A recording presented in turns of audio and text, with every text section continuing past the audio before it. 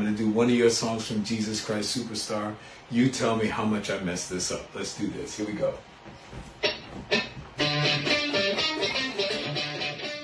It is the first lockdown of 2020. Andrew Lloyd Webber has challenged the Twitter sphere to upload covers of his show tunes, and Nile Rodgers, the former Chic guitarist, has taken the bait.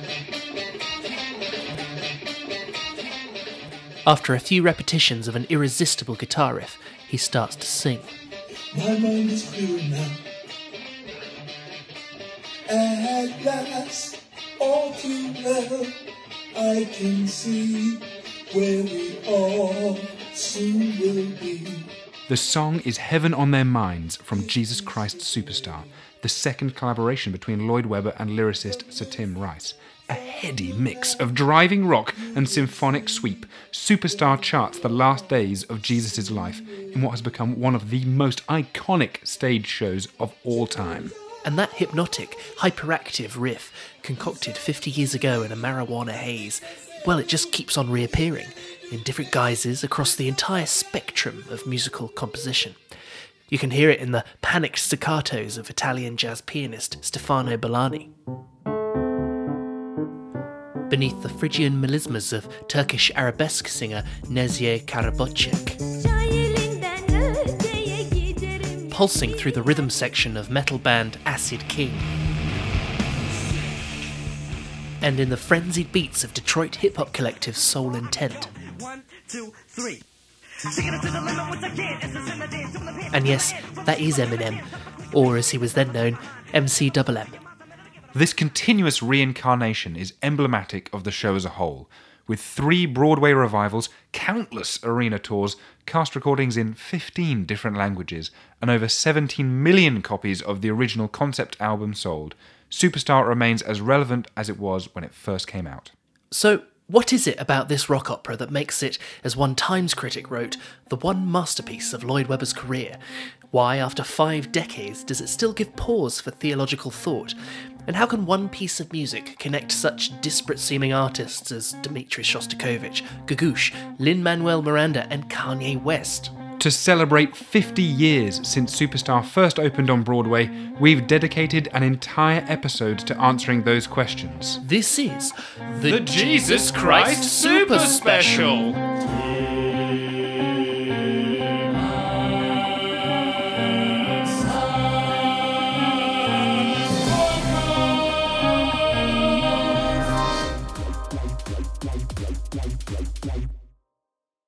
If you picked up Time magazine on June the 21st, 1971, you'd have seen on the cover a psychedelic image of Jesus. The accompanying article was entitled The New Rebel Cry, Jesus is Coming, and documented a so-called Jesus Revolution.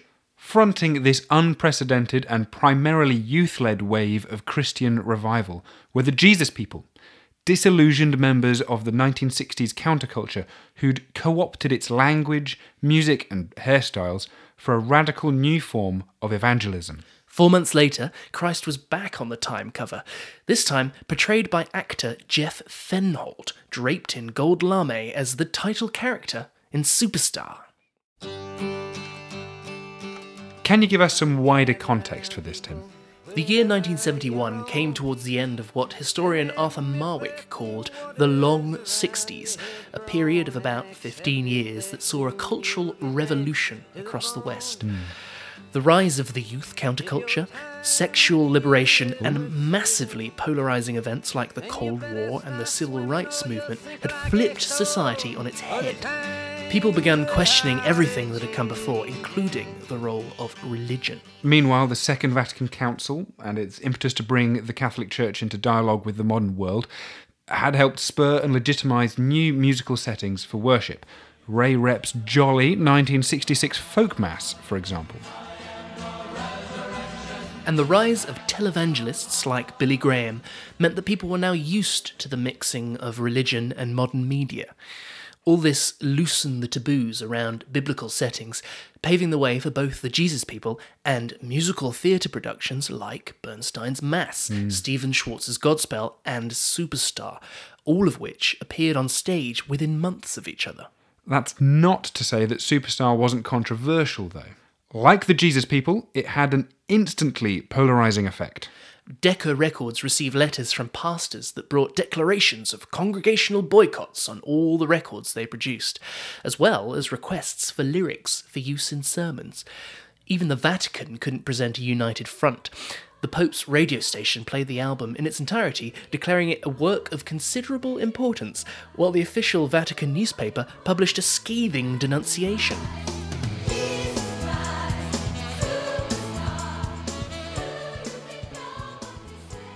I only want to know, he said, and then the haunting chorus, Jesus Christ Superstar, do you think you are what they say you are? Yes! And more, 10,000 times more than two men in England ever put in those lyrics is Jesus Christ. Billy Graham voiced a lot of the resentment felt by fundamentalists when he accused Superstar of bordering on blasphemy and sacrilege. And we'll get into that a little bit later. But it was the commercialism of the project that drew the most ire. Another letter to Decca went, Anyone that has to stoop that low as to use our Lord's name to make money is not better than the scum of the earth. Jewish and Christian protesters picketed theatres. The Teatro Argentino in Buenos Aires was actually set alight by Catholic extremists. Which of course did wonders for ticket sales. In fact, when Superstar opened, it had more tickets pre-sold than any other musical in history.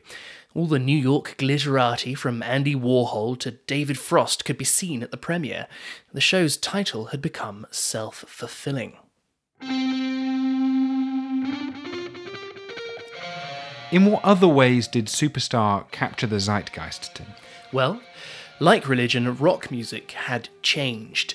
Thanks to the likes of Bob Dylan, Pink Floyd and the Beatles, intellectual appreciations were now de rigueur, and the album had become its most important outlet. And that word album is significant in the story of Superstar because that's how the show was initially conceived. After the success of their first collaboration, Joseph and the Amazing Technicolor Dreamcoat, Rice and Lloyd Webber had pitched Superstar to stage producers in London, only to be told, rather brutally, that their idea was the worst in history.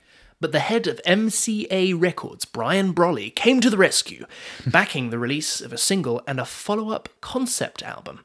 Any success could then be used as leverage for a stage production, and it turned out to be an accidental masterstroke. Yeah, I did another recording later on this morning, or just about lunchtime, and it wasn't recording, so I had to do it twice. Oh no. I haven't had a very good day so far. That's Sir Tim Rice. We actually got him. Well, the reason we recorded an album before doing a show was that no one wanted to do the show. Had we done the show, we wouldn't have recorded the album until after the show opened.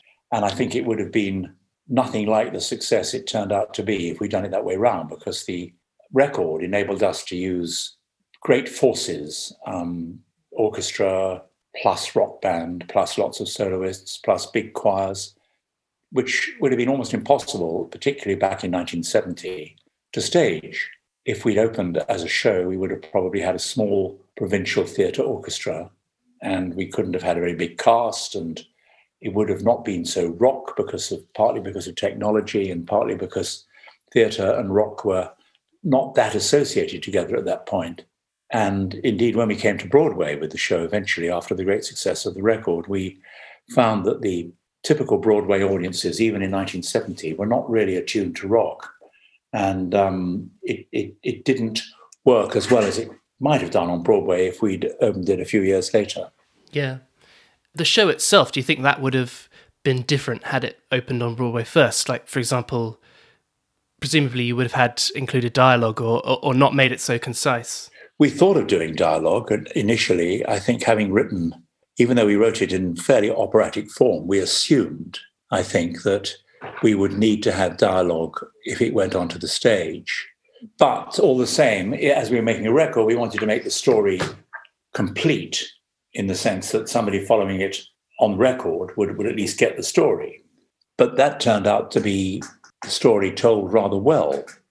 It was concise, and ever since then I realized that less is usually more, and we didn't need a book, which we might not have discovered if we'd done it in the theatre. We would have had a book and lots of arcs and character explanation and development, all this stuff which wrecks most musicals.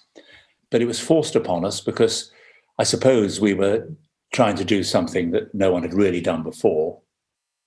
And consequently, as happens with every new change in an art form, people don't get it immediately. I'm not sure we got it. We weren't really sure what we were doing, but we were doing what we wanted to, and it worked.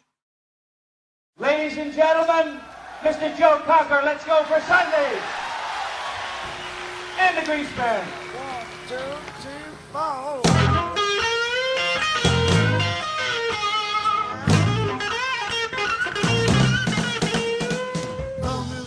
Superstar hit number 1 on the Billboard album charts on the 20th of February 1971 and stuck around for a mere 102 weeks. As Sir Tim says, a lot of that success was down to the musicians.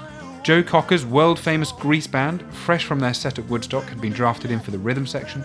They were overdubbed with almost 60 classical players, poached from London's top orchestras, and a glamorous cast that included Deep Purple's Ian Gillan, Blue Mink's Madeleine Bell, and, rather bizarrely, Gary Glitter. But despite the big names and huge investment from MCA, nobody quite knew whether the album would be a hit. In fact, most of the players asked for session fees rather than a royalty, thinking it a wacky project in the hands of two unknowns. The band. But the parts on Andrew's album that we played was a nucleus rhythm section, which was me on keyboards, and a drummer called John Marshall, and a bass player Jeff Klein. Yeah. That's Sir Carl Jenkins, mustachioed composer of The Armed Man. We got him too. He played keys on Superstar back in his session days, though hilariously he can't actually remember which tracks he played on. And the three of us formed the basis of a few tracks. I can't remember which even. It didn't, although it became obviously enormous, as we all know. When you do a session at the time, you don't, although I knew them, kind of, I was unaware. I never had a copy of the album, but obviously I knew the music from having played it, and also then because of the prominence it had. Around that time, I played oboe on an Elton John track. It was on Tumbleweed Connection. I also played saxophone on George Harrison, All Things Must Pass. But I wasn't doing a lot of sessions, but when I wasn't on the road with Nucleus, that's what I did, you know. And none of these, at the time, we were all young. It was part of what one did, and you're not quite aware. It was very enjoyable, obviously, but it wasn't as like a Blinding Flash, or that'll be a hit, you know, or it'll be whatever. But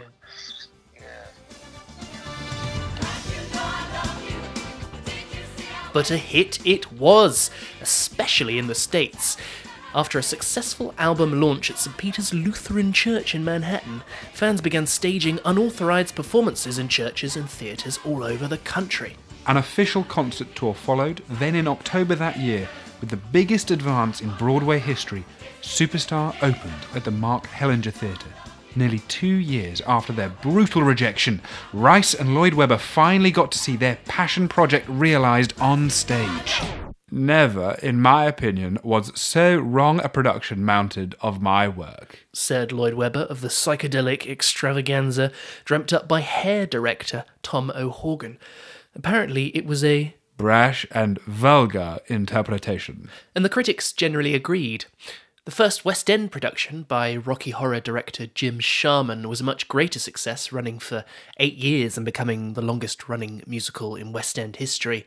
But for Rice, Superstar is most effective when it stays truest to its rock roots. What I did learn fairly soon was that Superstar works best as a rock concert with, very effective staging and, if possible, brilliant technology, great lighting, nothing wrong with costumes. But I think as a modern rock concert, it can't be topped. And therefore, a recent run in London in the Regent's Park Open Air Theatre was terrific. Don't you know everything's all right? Yes, everything's all right. Which brings us up to 2021. In the 50 years since Superstar opened, countless stars have lined up to play what are now iconic roles. Alice Cooper, Johnny Rotten, Tim Minchin, John Legend and Mel C, to name a few, and countless more have professed their undying love for the show, from Dmitry Shostakovich to Louis Theroux and, bizarrely, Vladimir Putin. In the next part of the Super Special, we'll be breaking down some of the show's musical elements to find out why it appeals to such a broad church. Sleep and I shall soothe you, calm you, and anoint you for your hot forehead. Then you feel everything's alright, yes. Come, Timbo, let us slip beneath the compositional cassock of Superstar and inspect what structures and devices are being used to maintain this muso-theological facade. Ooh, Sam, it sounds like a delight. Do you think we could include thoughtful contributions from prominent Superstar fans from across the globe? Let's make it as communal as possible.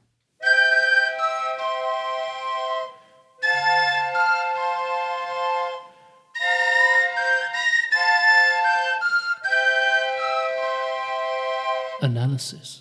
I mean, it was very powerful, and I got to love I'd been a bit snooty about Superstar, and about Lloyd Webber in general, really, and I actually got to really love the piece. I really enjoyed it. I thought it was very powerful. I mean, one could say musically it's a bit, it's not all joined up, but I think some of it is very, very, very moving, and the part of Jesus, and the way that Pilate is portrayed as quite sympathetic. And Very quickly, when you say it's not joined up, what exactly did you mean by that? Just in terms of musically, it's filled. Yeah, musically, I think that musically it sort of just has points where I'm just sort of thinking back over it and thinking perhaps there's points where the sort of recitative style isn't musically as strong as the big numbers, so it's a little uneven in that way. But if I compare that to how well woven the evangelist recitatives in a Bach Passion are, they're so well beautifully thought out, and the harmonizations and the word painting and the pointing is so carefully crafted that, maybe I shouldn't make comparisons between the two, I'm not sure. Well, that's kind of why one of the reasons I wanted to speak to you, just to sort of see if you think that it is possible to make comparisons, but whether you can... Well, maybe. I mean, Lloyd Webber's obviously, it's a contemporary take. It reflected the more pop side of my musical upbringing, and then going to Bach, or I don't know, Handel, mainly Bach, I suppose one has to say. Although I've done the Schütz Passions too, unaccompanied Schütz Passions, and the Haydn Seven Last Words, and those sort of. There's a connection for me musically. There is a strand that connects them. That was the voice of John Hankorn, an operatic baritone who got roped into a Swedish touring production who were looking for some more classical voices to sing the priest roles. John was expressing an opinion about a musical element that connects JCS to the 16th and 17th century Germanic tradition of telling the Passion story through music. Gerard Depardieu lookalike Heinrich Schütz and Alpha Papa J.S. Bach depicted Jesus' crucifixion through a combination of aria and recit. Just like Rice and Lloyd Webber. A more traditional structure in musical theatre is spoken dialogue, where much of the action takes place, then a song will kick in. Often you'll hear the orchestra strike up just as Rex Harrison or Dick Van Dyke is starting to turn their chatter into a sort of pitched speaking that blurs the lines into a full song. By George, he's got it! By George, he's got it! Now once again, where does it rain? If you're Rex Harrison, you never get quite beyond the pitch speaking, but fortunately both he and Dick usually had the infallible Julie Andrews to duet with and save the day. But in Superstar, there's no Harrisoning. Because there's no spoken dialogue. It's all sung as recitative, a less dense kind of music than aria or song, but certainly not free speech. We need a more permanent solution to our problem. Recit and aria versus speech and songs isn't a debate where one option is necessarily more musically compelling or convincing than the other. Many composers have written a dodgy recit in their time. As Rice was saying earlier, they ended up using this structure because JCS was an album before it was a stage show. But one advantageous characteristic of it is the whole musical becomes very tightly constructed. If, as a writer, you're asking a composer to set every word you write to music, then you better be writing as efficiently as possible. And this little revolution in structure had an influence on one Alain Boublil. If you recognise that name, it's because he was one of the duo that wrote Les Mis. Yeah, we got him too. Jesus Christ Superstar is what made me feel that there is a different way of writing a musical than West Side Story or Fiddler on the Roof, all these masterpieces. But suddenly I could see there was a different language. I could see that it was through song. Obviously the fact that it was made as a concept album which could try to impose that story before people would see it on the stage, and maybe the reason why they went to see it on the stage, all that impressed me in a way that made me think, oh, the people who have written this musical are different. Boublil and Claude Michel Schoenberg released their own rock concept album, La Révolution Française, in 1973, which became the first staged French rock opera. Les Miserables, the concept album, was released a few years later. I felt we could tell the French Revolution in the same way, in that way, with our own language, our own style, and then we forgot about Superstar and just did our own thing.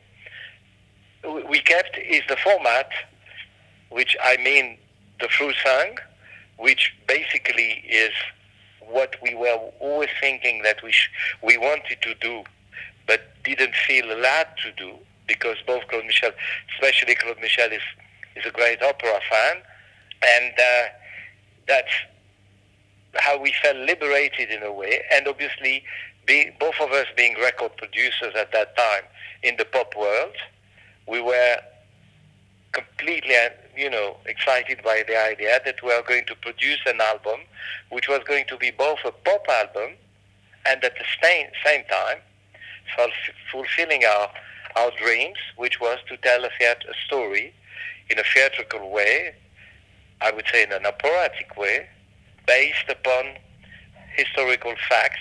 And if you're sat there thinking, I know another famous show that sounds like it was influenced by this, retelling their country's history through a medium that's composed in their own musical language, you'd be right. If Jesus Christ Superstar kind of freed us after having discovered before musical theatre, and has freed us, Claude Michel and I, we have probably freed from that lesson we learned many other people. Yeah. After doing the French Revolution, Les Miserables, and I'm not telling you a secret, saying to you that Lin-Manuel Miranda has learned from Les Mis, which he says has freed him to do Hamilton. What comes next? You've been freed. Do you know how hard it is to lead? You're on your own. Who's our next musical magi to share some of their favourite JC especially interesting characteristics, Sam? It's only megastar of contemporary composition Nico Muhly, and he's got something to say about the use of dissonances. The other thing that I'm sorry, I'm probably speaking more abstractly and also specifically than other people you talk to, but there's a really strong and clear relationship to dissonant material and consonant material, and that when you have these ballads, it's just beautiful, and then you have very, very prolonged sections where it's quite knotted and gnarly, and the harmonies are all over the place, and it's not just for effect. It sits there, like dissonance is the home base of a lot of these things. So this Jesus Must Die is a good example. There's, I don't know. There are a lot of them that are designed around dissonance rather than using dissonance as yeah.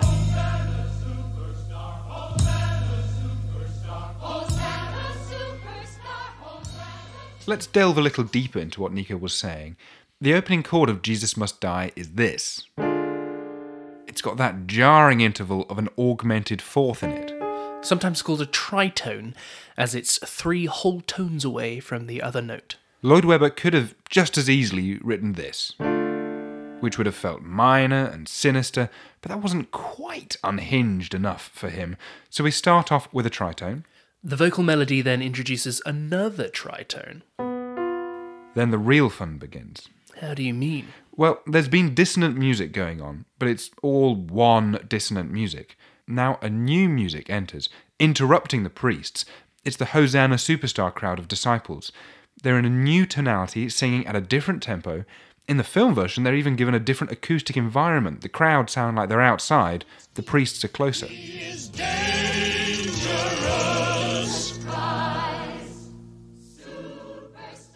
We've had one fractured and gnarled object going on, but now it's juxtaposed with something completely different, another layer of dissonance. And it's not just cool musically, it's crystal clear storytelling. We can hear these two groups are opposed. Even when you're just listening, you can imagine who the camera's on and how they might be framed. And that dissonant juxtaposition is something John Snelson, editor of publications at the Royal Opera House, wrote about in his book creatively titled Andrew Lloyd Webber.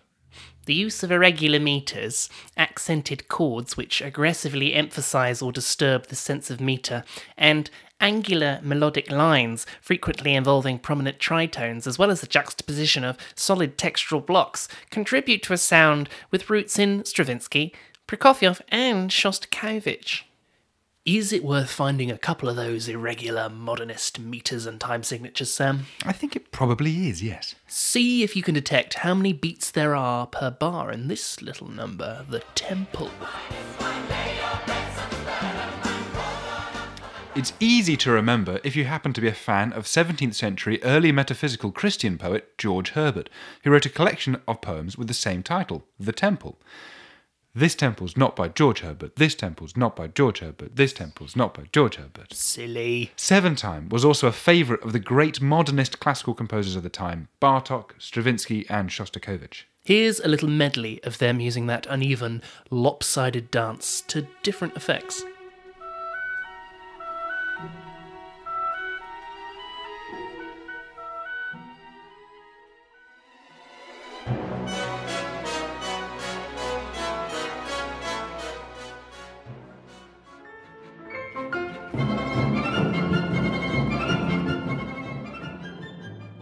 What I love about 7 Time, or 5 Time, which there is also lots of in JCS, is that it invites a dance, but a very conscious kind of dance. You can't be lulled into just stomping on 1, 2, 3, 4. Because then you'll end up out of step. As a listener, I find myself propelled along, but compelled to stay glued to the detail. And that effect is all the more powerful when Lloyd Webber juxtaposes sections of irregular time, a 7 or a 5, with a more conventional section. Again, he's all about creating unusual musical neighbours. He's at it from the very off. The sound world of the overture and the whole subsequent show is a combination of the orchestra with a rock band.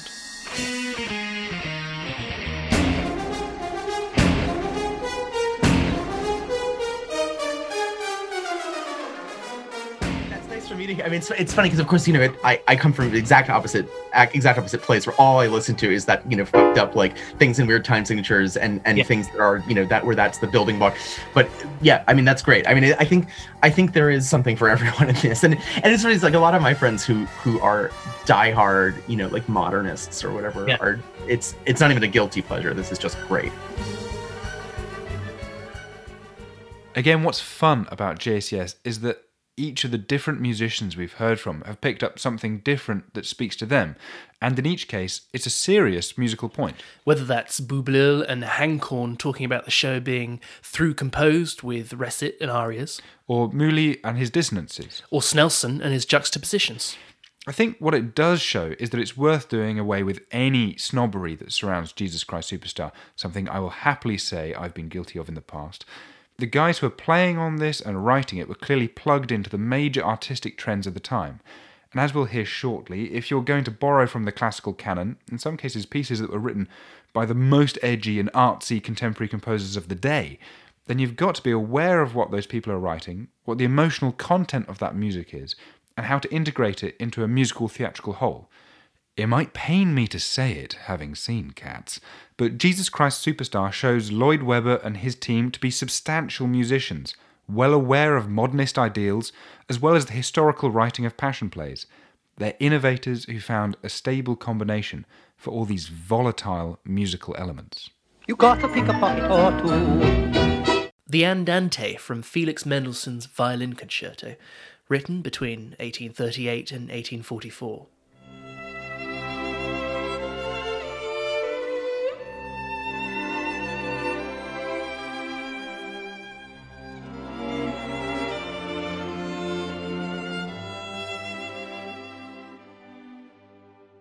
Jesus Christ Superstar's I Don't Know How to Love Him. I don't know how to love him, what to do, how to move. Dance of the Nights from Sergei Prokofiev's Romeo and Juliet, written in 1935.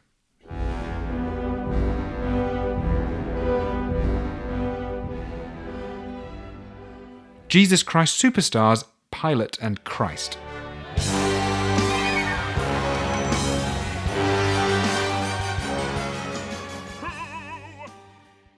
The second movement from Shostakovich's 10th Symphony, written in 1953.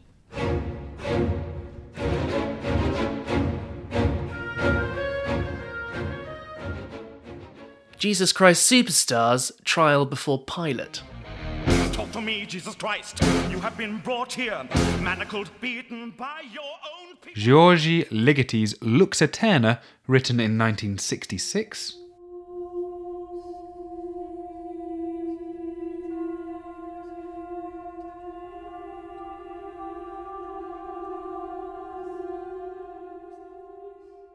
Jesus Christ Superstar's The Crucifixion.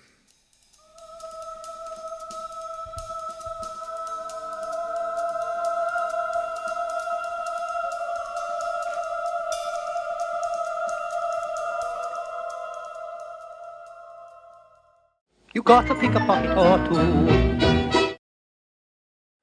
Superstar throws up some pretty big theological questions, so we thought to get some answers we'd have a chat with Sir Tim Rice.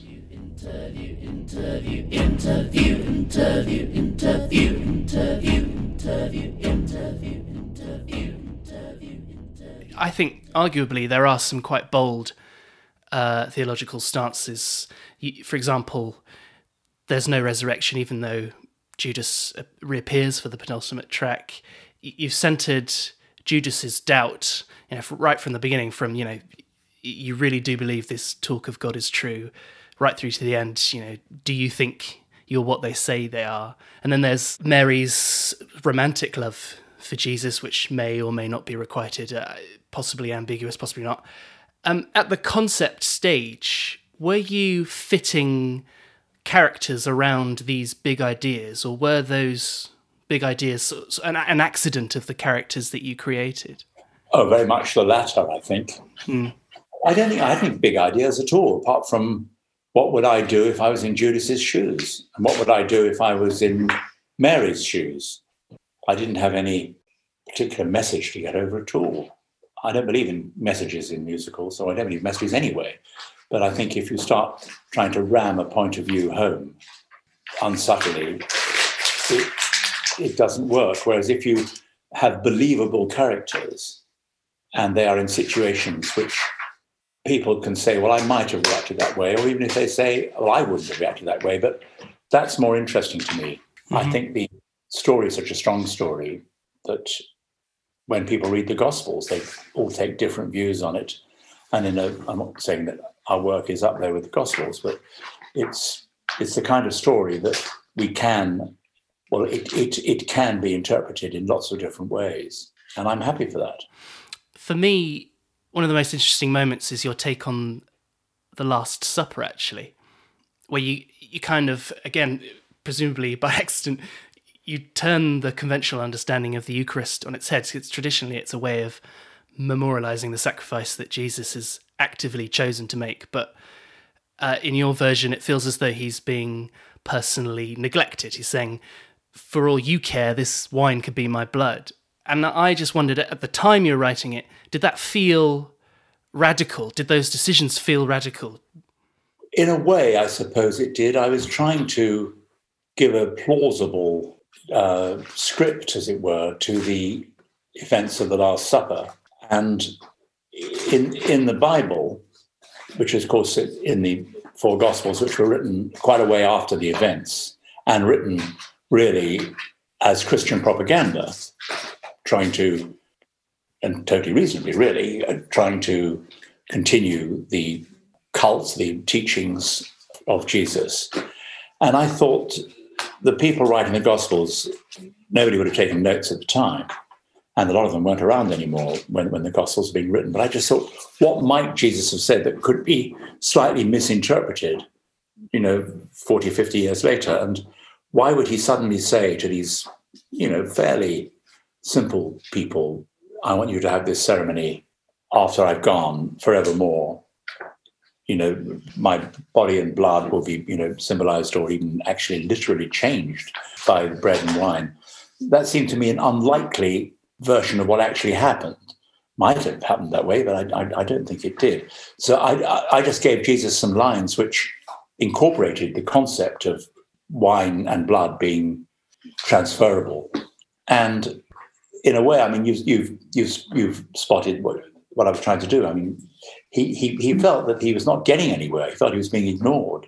He said, for all you useless lot care, this wine could be my blood. Mm-hmm. It's quite a strong thing to say, but it's not what the religion of Christianity adopted. They in the Gospels, they implied much more strongly that drink this in remembrance of me. This will be my blood. This is exactly what I want you to do. And I just thought, well, he might not have said that, or certainly Judas would have interpreted it that way, and it just really seen through the eyes of Judas. Yeah. I think I get the idea is to be deliberately ambiguous, but is Jesus in Superstar a divine character for you, or is he human? Well, I think he's human because we don't have the resurrection. We're not in any way denying the resurrection, which is what a lot of critics said. This is blasphemous, there's no resurrection. Well, the story ended before the resurrection. Judas's death was actually before Jesus's, and he wouldn't have known about the resurrection if indeed it happened. Right, yeah. And we're not saying it didn't happen. I personally don't think it did, but if it did happen, we're not categorically saying it didn't. And I used to say in American interviews in the early days, well, the Gettysburg Address is not in the show, but that doesn't mean to say we're saying the Gettysburg Address didn't exist. I mean, that's not a totally stupid comparison. And I would say that this Jesus in Superstar is totally human. But the point is that a lot of people at that time were beginning to think of him as something superhuman, including himself. Well, indeed, yeah, as Judas sings. And he had doubts in the Bible, in the Garden of Gethsemane. He has doubts about his role and about what he is. Can I talk about Mary very quickly? In your libretto, this is an amalgam of three biblical characters, I gather. The adulterer in John 8, Mary Magdalene and Mary of Bethany. And that has precedent in Christian tradition. But you chose to adopt it as well. Can I ask, why was that? And, I mean, could you have had two Marys? I suppose we could have had two or even three Marys, but that would have been confusing. Yeah. I mean, to be honest, I just thought of it as one Mary. I was not even really aware at the time of the other Mary. Or if I was, I didn't think they were of any importance. And I created the character of Mary, or created the song, which would reveal a bit about her character. I think it was just somebody who's irresistibly drawn to somebody, and she's simultaneously a bit frightened and scared, as well as, she can't help herself. She loves and is a bit frightened. But that's quite a common situation for people to be in, even if you don't think the other person is God. So it's really, first and foremost, a lady having a few doubts about her love. Simple as that. It's interesting, a piece like Superstar, based on one of the greatest stories ever told. It's possible to have lots of interpretations. And sometimes I think of, if I'm watching Superstar, the last one I saw was Regent's Park, sometimes I wrote the dialogue, I sometimes think, maybe he or she was thinking something a bit different. I mean, Judas or Pilate. Pilate's a very interesting character. I wish I'd written Pilate a bit better. I'd like to have had a longer discussion between Pilate and Jesus. I was following the gospel script too much for Pilate, I think. But it's still a pretty nuanced, interesting relationship that they have in the show, and it certainly taught me. Well, Pilate and Jesus. Pilate and Jesus, yeah. It could be more interesting, I think. I would have liked to have had a discussion between the two of them that veered off into slightly different areas. But it ain't broke, so I don't need to fix it. No. Well, that was going to be my next question. If you were writing it now, would you have written anything differently? But perhaps... Now, I think I would have written it very differently, and it probably wouldn't have been half as good. Yes, there were a few lines I thought. I was never happy with the third verse of King Herod. It was not just feed my household with this bread, you can do it on your head. It was not as funny as the first two. Mm. I've tried a lot since, here's a fish, I don't know. I would like to have got something a bit better there, but it works. And there was one or two other bits here and there. But when I look at something like Gethsemane, I think that works quite well. I don't think I would change that. And I quite like the tribute to Hare with Hosanna.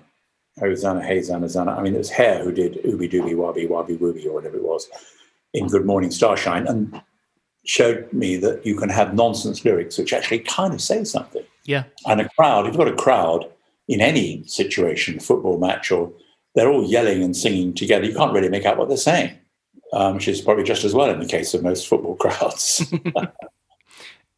Okay, so talking about lots of different interpretations a minute ago, I mean, that's clearly a byproduct of Superstar success, is it's been thoroughly scrutinized by people like me. Are there any interpretations that have really surprised you or even irritated you?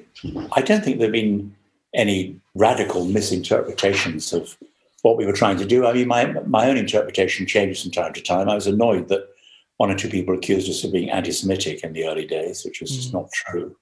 They'd say, well, you portray Caiaphas as a pretty nasty piece of work. Well, he probably was. But I keep saying, well, actually, Jesus was Jewish and he's a nice guy, so it evens out at least. But it's, the only major complaint we ever had on theological grounds was, where's the resurrection? A lot of people might have said, we don't like it, we don't think it's very well done, but they weren't complaining particularly about the motives or the actual storyline. I mean, the thing is, if we'd written a musical which is just as good about most other subjects, I'm not sure one would have anything to talk about other than the show's success if it was still going after 50 years. I mean, it is a topic that has had such a fundamental effect on Western culture for 2,000 years that even if people don't like the concept of Christianity, let alone whether Jesus was God or not, they're still intrigued by this show, even if, having heard it, they think, it was no good. But it's, there'll be books written about Jesus and Judas and Mary Magdalene and Pontius Pilate until the cows come home. Mm. Well, in that respect, do you think that if Superstar came out in the exact same form today, would it cause the same amount of, I don't know if scandal's the word, but... I think there's been so much that is more shocking in a way in the 50 years since Superstar. And one has to remember that certainly when I was first following popular music in the late 50s and early 60s, you weren't even allowed to mention God on the radio in a song in passing.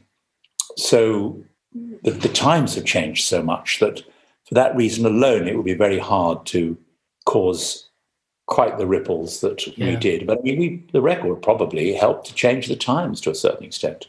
Well, that's what I was going to ask you. Do you claim any responsibility for shifting the taboos or loosening taboos? Well, I don't know. I mean, a little bit, maybe one or two people's views were, if not changed, but at least stimulated or anti-stimulated by something like Superstar. But we were just in the right place at the right time. And it's interesting, of course, that the idea of doing a show was rejected strongly by theatrical producers because it seemed to be a bit shocking. Yet once the record had taken off, And we proved that, whether you liked it or not, it wasn't something that was going to destroy society. It was kind of accepted almost overnight in a way.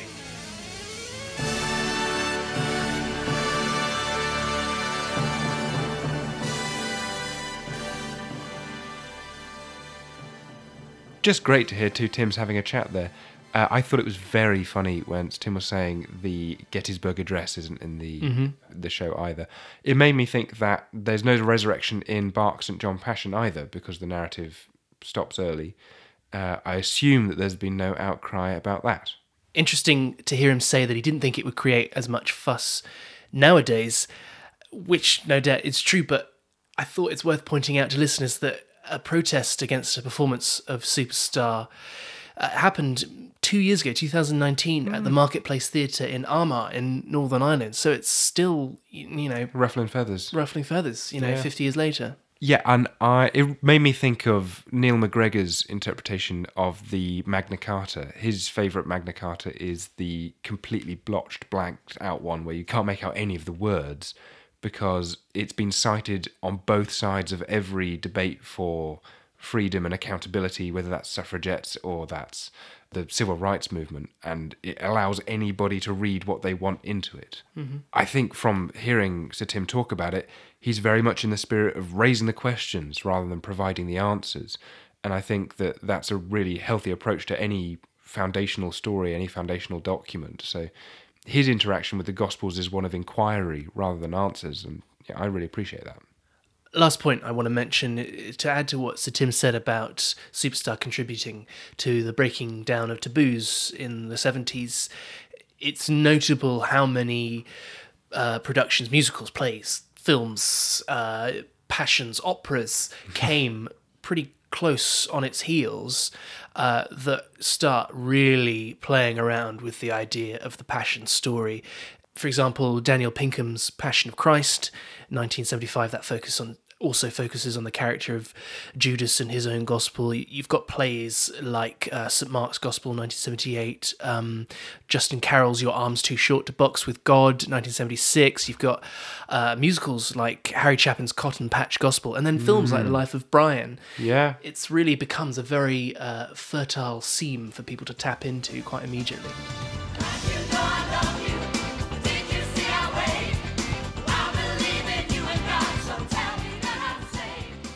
Tim, we've already looked at the many classical pockets Lloyd Webber picked. Before we round things off, shall we name and shame some of the artists who've picked Superstar's pocket? Absolutely. Earlier you mentioned the lineage from Superstar to Les Mis to Hamilton. Well, it was Lin-Manuel Miranda who pointed out how many rappers love Superstar because, quote-unquote, every track you can take the bass part and make a rap song out of it. He even included a secret love letter, as he called it, to Lloyd Webber in the form of a 7/8 time rap in Hamilton. Lee, do you yield? Shot him in the side, yes he yields. Of the many other hip-hop songs to sample Heaven on Their Minds, French group Tout Simplement Noirs' 1995 track Plus Fort is up there with the coolest. But Kanye West did the same. His 2016 track Feedback samples in Retrograde, the theme song to a 1970s Iranian police drama called Talakh, which features a riff you might just recognise.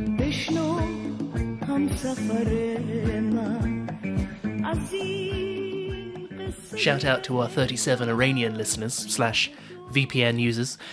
The best known of all Superstar's songs, I Don't Know How to Love Him, has been covered by Nancy Sinatra, Rivers Cuomo of Weezer, Shirley Bassey, Peggy Lee, and even Bonnie Tyler. But surely the greatest version is by Itchy and Scratchy in a 2006 episode of The Simpsons. I don't know why I trust him. Stunningly good. Earlier we played Stefano Bellani's Heaven on Their Minds, part of an entire album of jazz piano Superstar covers released last year. But how about Buddy Rich getting on the Superstar train early in his 1971 big band cover of the title track? And speaking of tribute albums, our favourite has to be Jesus Christ Surfer Star, lovingly put together in 2008 by 24 surf bands from across the globe. Here's Gethsemane by Catalonian group Safornes. You know, Tim, I've always thought that you should do your own album of Superstar covers. Yes, it's something I've genuinely considered. As listeners will probably have gathered by now, Superstar means a huge amount to me, certainly more than any other piece of theatre, possibly more than any other piece full stop. The Fishers owned a VHS of Norman Jewison's masterful 1973 movie adaptation, produced by Melvin Bragg, no less. And I actually have an original poster for the film's Mexican release, Jesu Christu Superstar, hanging above my bed.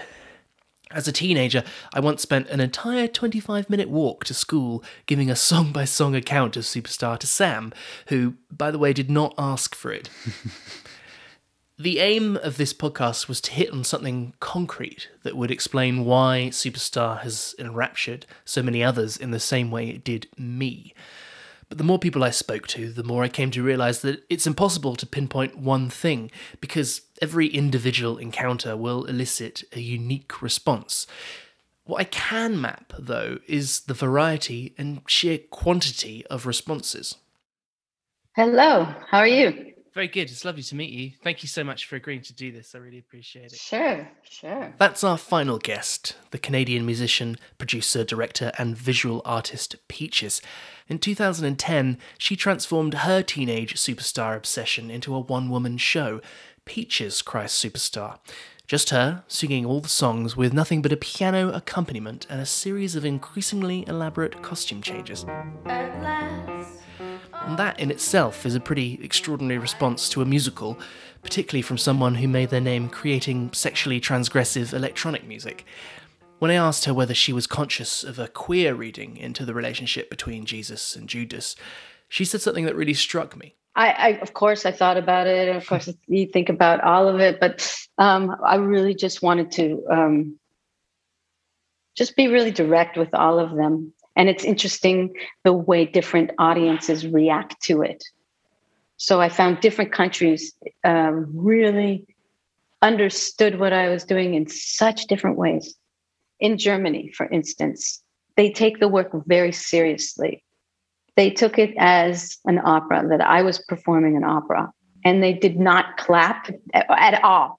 And I was horrified. And then at the end, after an hour and a half and everything, they gave me 8 standing ovations and so they took it this way of we're really seeing it as part of religious history and part of tradition and passion plays, perhaps. And passion plays. They talked a lot about Matthew's passion play and all this, which to me I'm not interested in all. But and then I would go to the States, and it was like a pop show. It was like you'd hear dun, dun, dun, dun, and they'd be like, "Yeah, get him, Judas! Wah! I know this pop song." They almost wanted to make it like a Rocky Horror Picture Show. Then when I performed it in England, there was such a sense of pride. Like, we love this. This is ours, and you're doing us proud. But the wildest response was Australia, because they were laughing. They were like, "Yeah, Peaches is f***ing up religion, and this is so funny." It was like Mary, when I would say "And I've had so many men before," and they're like, "Ah!" I think that case study is revealing and goes some way to explaining Superstar's power. I'm going to use a slightly tenuous physics analogy here. We know dark matter exists, not by measuring the thing itself, but by measuring the universe's gravitational response to it. And by the same logic, I believe that there is a dark magic to Superstar that we can't measure or define, but we know exists because of the breadth of powerful responses to it. Whether that's a one-woman show, an album of surf covers, or a 40-minute podcast. And that feeling of needing to respond to a work of art is surely one of the best metrics we have for its value.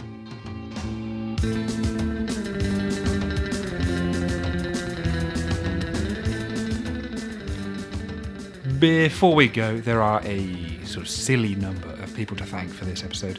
Firstly, those who agreed to be interviewed: Nico Muley, Sir Tim Rice, Sir Carl Jenkins, 2 nights on one podcast, not bad. Peaches, Alain Boubil, and John Hancorn. We We are forever grateful. Yes, also the various people kind enough to respond to my random and often very long emails. Katie Rosin, Larry Eskridge, Neil Hubbard, and Butterfingers of Soul and Tent. He was a real character. You were particularly kind, and I shan't forget it. Couple of quick plugs. The Tim Rice podcast is back for a new season. Go check that out. It features Sir Tim at his chatty, witty best, where he talks about his career in theatre and music, his colleagues and friends, plus the odd foe, alongside some healthy digressions.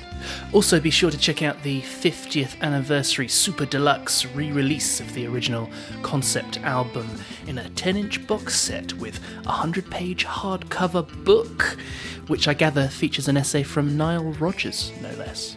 And all that remains is for us to wish all you out there in the podverse a very Merry Christmas, and hope that you've enjoyed unwrapping this little present we made for you.